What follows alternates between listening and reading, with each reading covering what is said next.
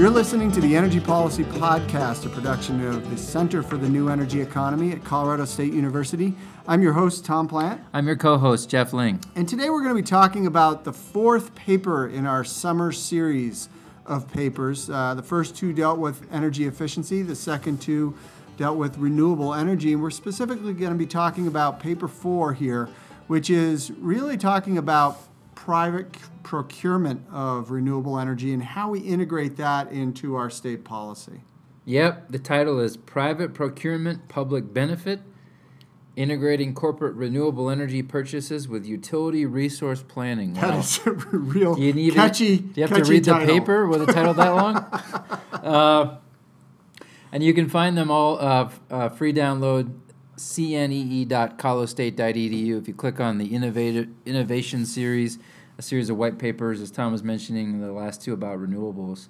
And this one focuses, Tom, in a less traditional sense, on what the private sector is doing and barriers to private sector adoption of renewables. Or really put it more succinctly, how we can align the regulatory process of resource procurement with the goals of these major U.S. corporations. So, I think we should mention that the third paper talked primarily about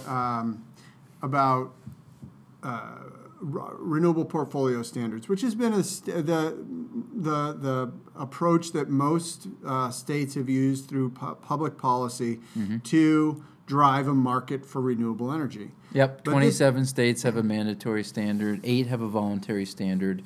They've been around since the 90s, and they are the stair-stepping, the slightly higher, every year, or a tranching of years for higher renewable procurement by mostly regulated utilities. Yeah, and they've had a huge impact on the market, on the prices of resources, all these kinds of things. I think California, by the time they reach their renewable energy goal in 2035, are going to provide 35% of the renewable capacity in the entire country just from their RPS.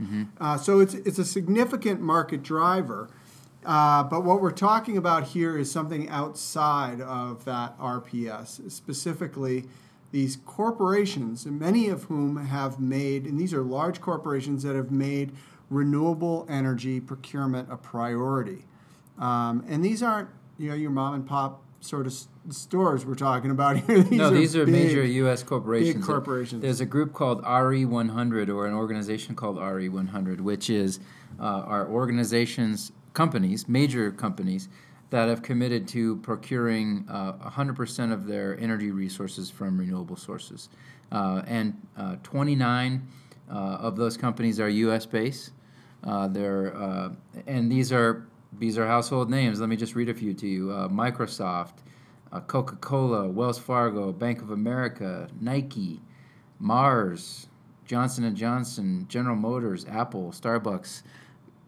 Very, very large companies with a very, very serious commitment to buy renewable energy. And also they're associated with sectors that are actually driving a great deal of our energy or electricity demand growth. Sure. A lot of those companies have data centers. Data centers, a huge source of increased demand within the electric sector that we expect will continue to grow even as data centers become more and more manufacturing. efficient. A lot of those companies I listed do very energy-intensive manufacturing. And so it's a big deal.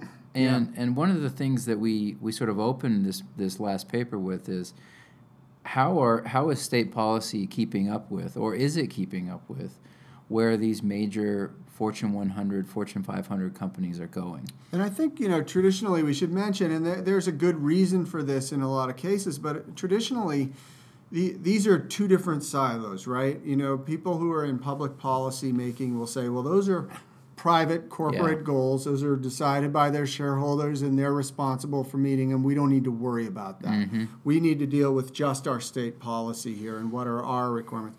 But in fact, within the energy and electricity sector, these two start to really butt up against each other, and there's a great advantage in trying to integrate your public policy with these private corporate objectives. Yeah, that's a really insightful point, Tom, because this sort of private sector can do it at once. We're just working on the utilities. Well, utilities in much of the country have a monopsony arrangement, and so private companies are limited in what they can do in the program offerings from the utilities. And on top of that, we have a utility regulatory process at every level where we're looking at resource acquisition and planning and investment that's over a 20, 30, 40-year planning horizon. Right. And so if you've got these large companies that are looking at investing in major generation resources,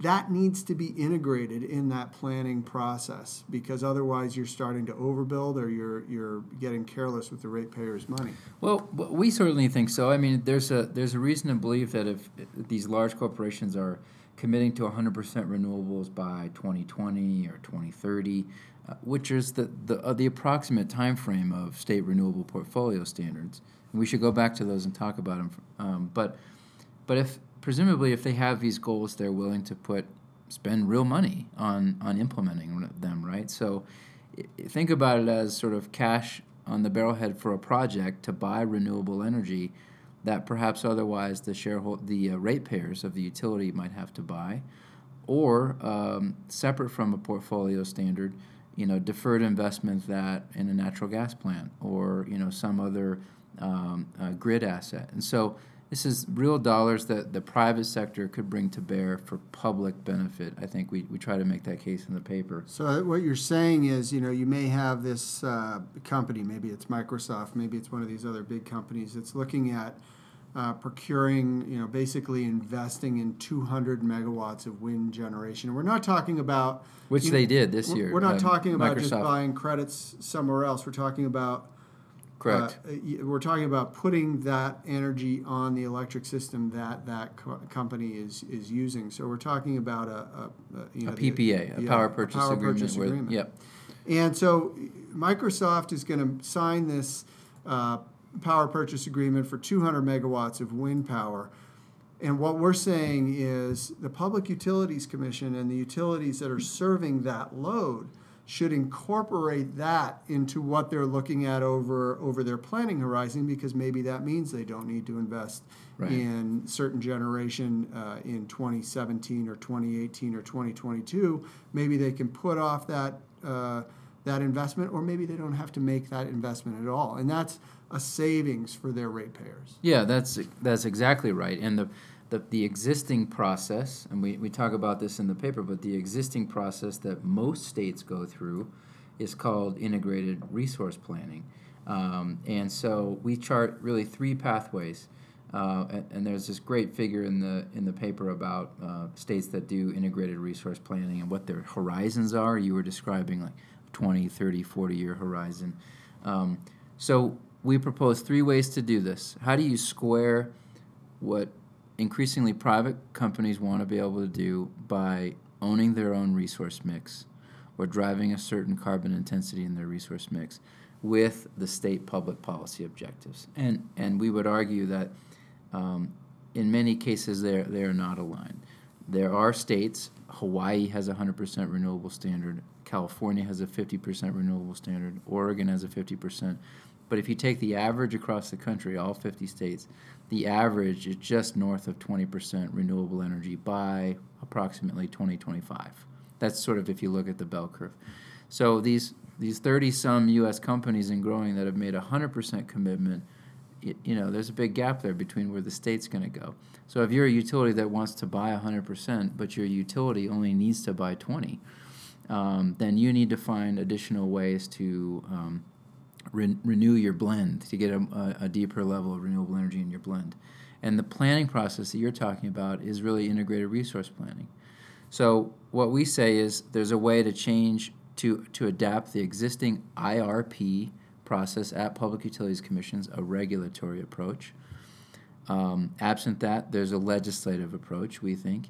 And absent that, there's a executive action, a governor's office or state energy office action to sort of codify this into a process where corporations can say, we want to buy, we have real commitments, and how do we get that into the state's planning process? Right, and as you pointed out, these vertical utilities. So we have some utilities in the country that are in a more restructured environment where a corporation can decide that they want to buy from a certain provider. But much of our country is still a vertical monopsony sort of a situation, and this company wants to buy that power. They don't have really an avenue to do that.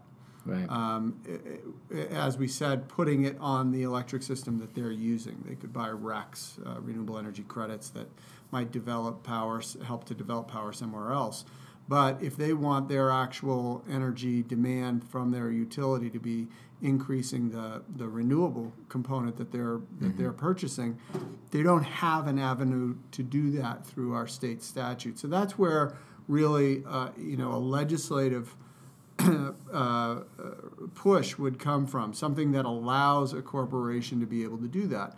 But at the same time, allowing that corporation to make those contracts, to enter into those PPAs, has a real impact on the utility operations and the utility planning and what the regulators are overseeing. And so that needs to have a real regulatory approach, something that's going to integrate that capability that the legislature wants to give them in that overall utility planning process. Yeah, I think you're absolutely right. I think we sort of draw this caution that left to the current way of doing things. And I should point out that there's a group called the Business Renewable Center. They chart the number of megawatts, it really is gigawatts, that corporations are signing in direct PPAs. In 2015, 3.2 gigawatts of renewable PPAs signed by the likes of Google and Bloomberg and those same companies that I listed. So we're talking about a lot of power here. That's a lot of power. And so left to the current process to basically, custom deals, there's a real erosion of utility revenue. So what we're talking about is modify the way of doing things, make the utility whole, allow them to enable their biggest customers to do what they want to do, and do this in a way where the ratepayers save money. And we really do think that it's overused, but a win-win-win is possible. And so how do you do that? And we really think that it has to be formalized into a state process, that a Public Utilities Commission, for example, or their equivalent, ahead of an integrated resource planning docket or as part of that docket, really needs to have in front of them and validated by the utility, okay, there are X number of companies that want to do Y number of megawatts in the next 3 years, and they have a real commitment to doing that. How do we actually factor that into a resource planning scenario? Because I really think that this isn't something that can be kind of done ad hoc. It needs to be modeled into the utility dispatch and new resource models. And we think a Public Utilities Commission in many cases has the organic authority to request that information or to allow these corporations to be interveners in these current dockets, but to really organize it in terms of a product set that they would enable the utility to do. So in a large scale... But you were describing a legislative approach that could also work. Right, and there may be both. I think there's Right. probably both, because certainly the regulatory side is one where you want to address this, but there's statutory restrictions on the ability to do it from the beginning. That's that would need to be addressed at the legislative level. But I think it's important for us to point out that the reason this is important to utilities and to ratepayers in particular is that if you've got a company that is investing in a certain amount of wind, that may offset resources that otherwise the ratepayers would be planning on purchasing. That's right. And it might replace that or defer that investment. And it's an investment that the company wants to make that could defer the investment or eliminate the investment that the overall rate base might need to make. And that's, I think, should be very interesting to your public utility commissioners who are responsible to the ratepayers and protecting the ratepayer investments. Yeah, one of the places where there are a lot of places that could create friction here, but one of them is, if a utility particularly wants to own that renewable generation, and a large corporation would like to own it or sign a PPA for it, where the utility would sign a PPA versus a private sector company signing the PPA, that may actually be in the utility's best interest, because power purchase agreements are viewed as imputed debt on their balance sheets, and they don't tend to want a lot of PPAs on their system. But the point is, all of those details need to be worked out, but a conversation can't be had until you really know where the opportunities are, where they are in the system, who the serving load utility is, and those sorts of things. But I think you're absolutely right to point out the need for innovative models to keep the utility revenue whole. The third, Tom, we chart a third pathway that basically says, absent those two options, right, a state energy office or even an economic development office or economic development authority could, in theory, issue an RFI, request for information, that says, we're asking all companies that do business in our state, and even companies maybe that are prospectively looking to do business in our state, for your corporate goals around renewable energy.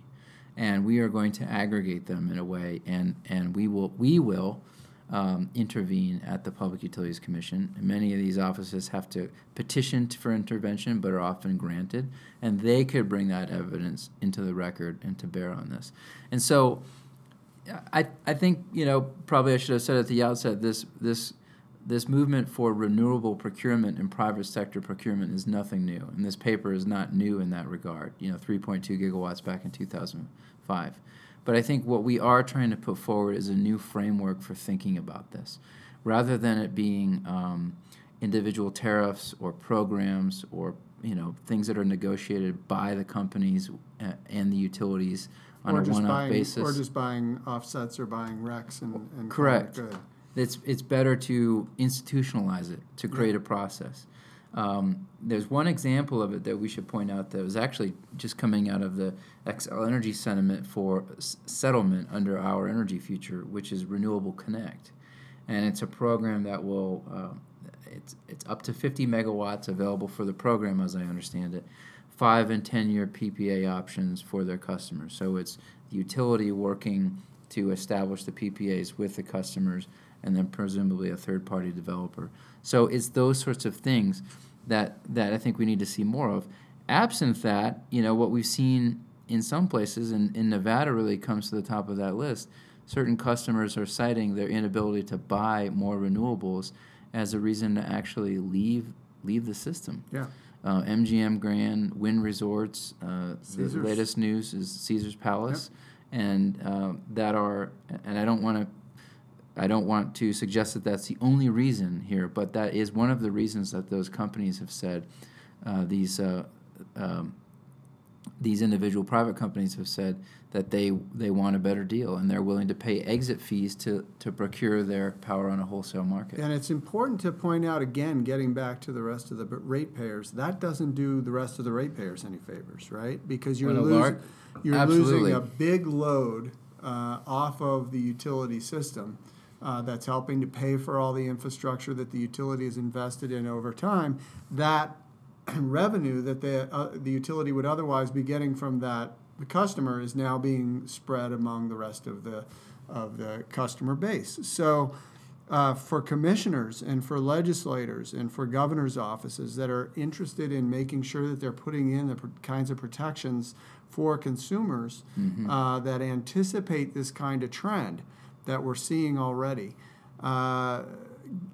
formalizing this process, as you were saying, is really in the best interest not only of the companies, not only of the utilities, but also of the ratepayers. We think so. Check it out. Paper 4, 4 of 4, the last one. 4 of 4, a summer series that ended a little bit late this year, I guess. It ended in the fall, but somewhere. We beat winter. That's right. You've been listening to the Energy Policy Podcast, the production of the Center for the New Energy Economy at Colorado State University. I'm your host, Tom Plant. And I'm your co-host, Jeff Ling. Thanks a lot for listening.